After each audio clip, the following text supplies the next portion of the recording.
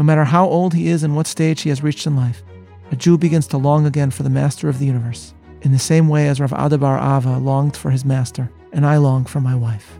But while our longings are a fantasy, since one who has died will never return, longing for the master of the universe is realistic, and man is drawn to him and rushes toward him with all his strength. Welcome to Bible 365, episode 178, the Sabbath of Return. I'm Meir Soloveichik.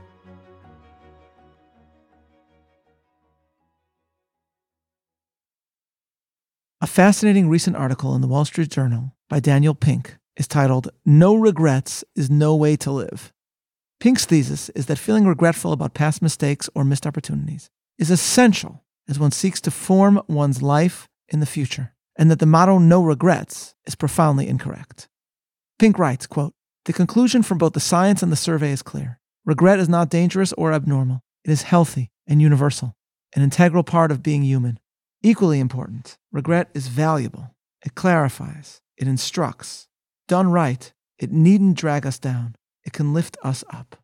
Granted," he continues, "regret feels awful. It is the stomach-churning sensation that the present would be better and the future brighter. If only you hadn't chosen so poorly, decided so wrongly, or acted so stupidly in the past. Regret hurts. It makes sense that we try to shut it out. But if regret is hard to take, it's even harder to avoid." End quote.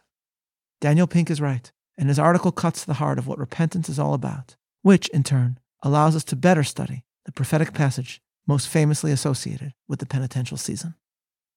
The end of Hosea provides us with the Haftarah, the prophetic reading, for the Sabbath before Yom Kippur, and it gives us a clarion call to repentance. Its opening word, Shuvah, serves for many Jews as the source of a name given this day, Shabbat Shuvah, the Sabbath of Return. Chapter 14, verse 2. "O Israel, return unto the Lord thy God, for thou hast fallen by thine iniquity. Take with you words and turn to the Lord. Say unto him, take away all iniquity and receive us graciously. So will we render the calves of our lips. Assyria shall not save us. We will not ride upon horses, neither will we say any more to the work of our hands, ye are our gods. For in thee the fatherless findeth mercy. I will heal their backsliding, I will love them freely, for mine anger is turned away from him." The prophet exhorts Israel to repent, and Israel is guaranteed by God that with repentance will come forgiveness and love. But how does repentance work? How is the penitent supposed to look upon past sins? One possible understanding of repentance is as a process through which one becomes a different person, forever disconnected from past failures. One literary example of such a description can be found in the repentance of Jean Valjean in Les Miserables, where he weeps and studies his past life as if he were not the villain that performed his own misdeeds. This is how Victor Hugo describes it, quote, "As he wept, daylight penetrated more and more clearly into his soul, an extraordinary light, a light at once ravishing and terrible.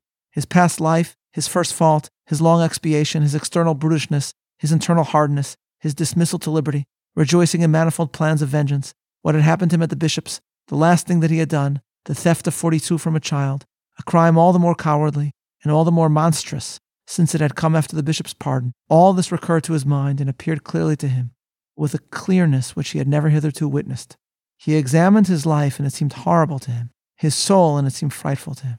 In the meantime, a gentle light rested over this life and this soul. It seemed to him that he beheld Satan by the light of paradise." So this is one form of teshuvah, repentance. You change so much that you are no longer identified with the person that performed those original acts. The problem with such a version of atonement, as Rabbi Joseph Soloveitchik has noted, is that it cuts one off from one's entire past. But there is another approach to repentance, in which we don't seek to forget our mistakes, our faltering, our failures. We bear them with us through life. We remember them. We learn from them. One story, which I believe I received from Rabbi Jonathan Sachs, describes an employee of IBM who made a massive mistake and cost the company $1 million. He was brought in to see Thomas Watson, the CEO, and the employee said to Watson, "I assume you want my resignation." And Watson said something like, "Are you kidding? We just spent $1 million on your education. We've spent more money on you than on any other employee." One can bear one's mistakes through life as a learning experience. This is the beginning of understanding penitence as a process in which we do not forget our past. Rabbi Soloveitchik describes this approach as follows. Sin is not to be forgotten, blotted out, or cast into the depths of the sea. On the contrary, sin has to be remembered. It is the memory of sin that releases the power within the inner depths of the soul of the penitent to do greater things than ever before. the energy of sin can be used to bring one to new heights. End quote. And indeed, it is perhaps just this sort of repentance to which Hosea refers in our aforementioned passage. Take with you words, he says, or kechu imachem devarim. As many understand this, the prophet describes confession, open enunciation of one's past misdeeds. And openly confronting one's failures, Daniel Pink writes in the journal, is very important.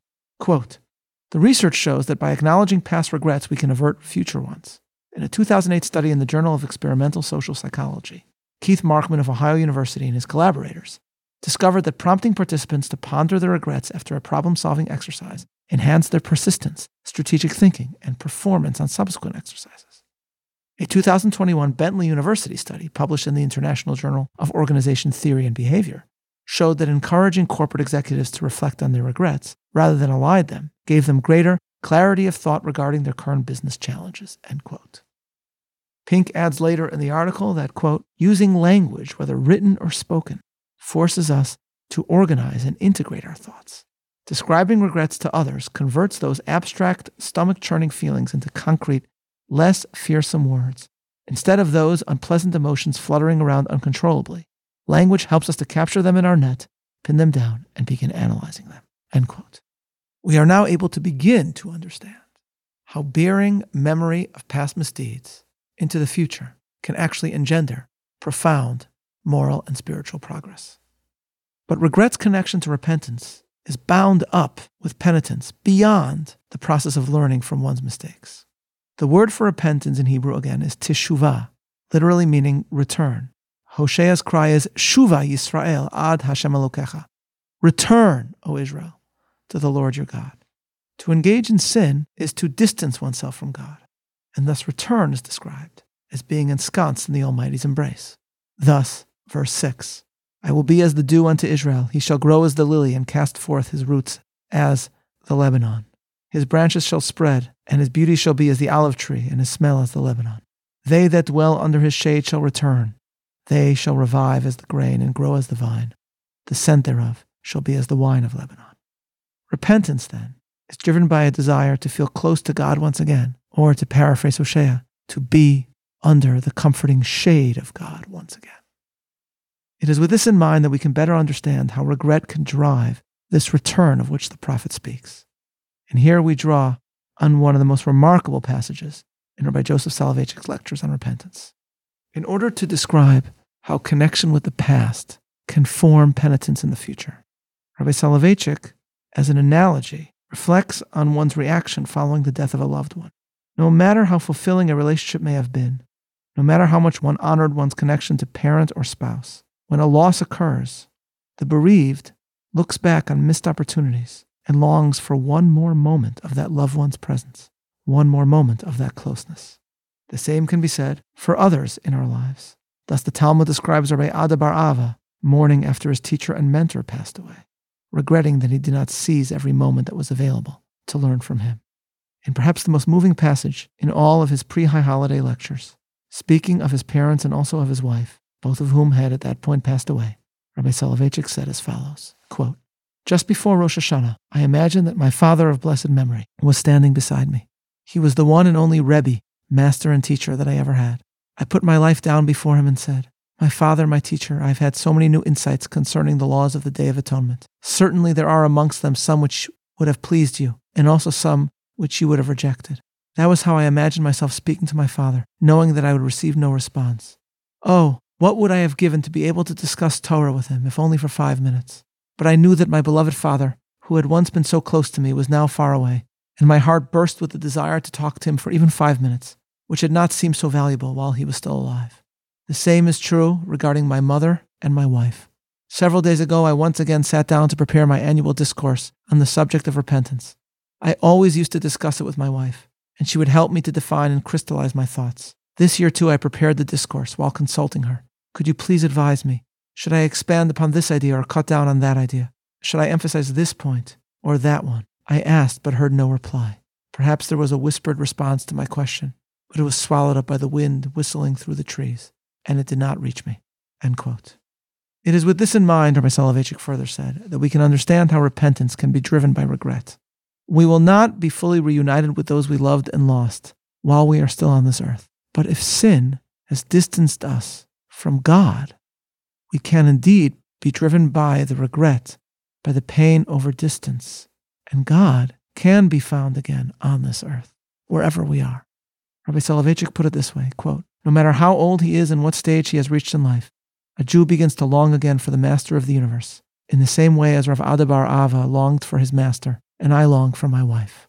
But while our longings are a fantasy, since one who has died will never return, longing for the master of the universe is realistic, and man is drawn to him and rushes toward him with all his strength. He runs faster than he used to before he strayed afar. The intensity of the longing that bursts forth after having been pent up for so long impels him forward. For example, were I actually to see my father, would I not run after him as fast as light itself? So too the sinner who has repented runs after the Creator with all his might and strength. This impulsion of longing raises the individual who has repented to a level above that of the thoroughly righteous man. He has not forgotten his sin. He must not forget it. Sin is the generating force, the springboard which pushes him higher and higher." End quote. So Rabbi Soloveitchik said. Repentance is the call of Hosea, the call with which the prophet concludes. It is not an easy endeavor. It requires confronting mistakes. But the Wall Street Journal article elucidates why this confrontation can be so valuable.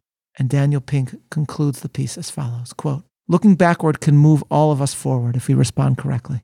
That demands thinking clearly about this indispensable emotion. In 1967, in an essay for the New York Review of Books, James Baldwin demonstrated that clarity when he wrote, 'Though we would like to live without regrets, and sometimes proudly insist that we have none, this is not really possible, if only because we are mortal.'" More than a half-century later, Pink continued, "As we start to emerge from a period that has forced many of us to face our own mortality, we are learning that regret can offer one of the clearest paths to a life well lived." End quote. The courage to return is at its heart bound up with hope itself. Hosea's call for return is sounded on the Sabbath before Yom Kippur. But for Judaism, if we are ever distant from the divine, there is no moment in our lives when God cannot be encountered once again. This is Meir Soloveitchik, looking forward to learning together next week. Wishing you a Shabbat Shalom and signing off.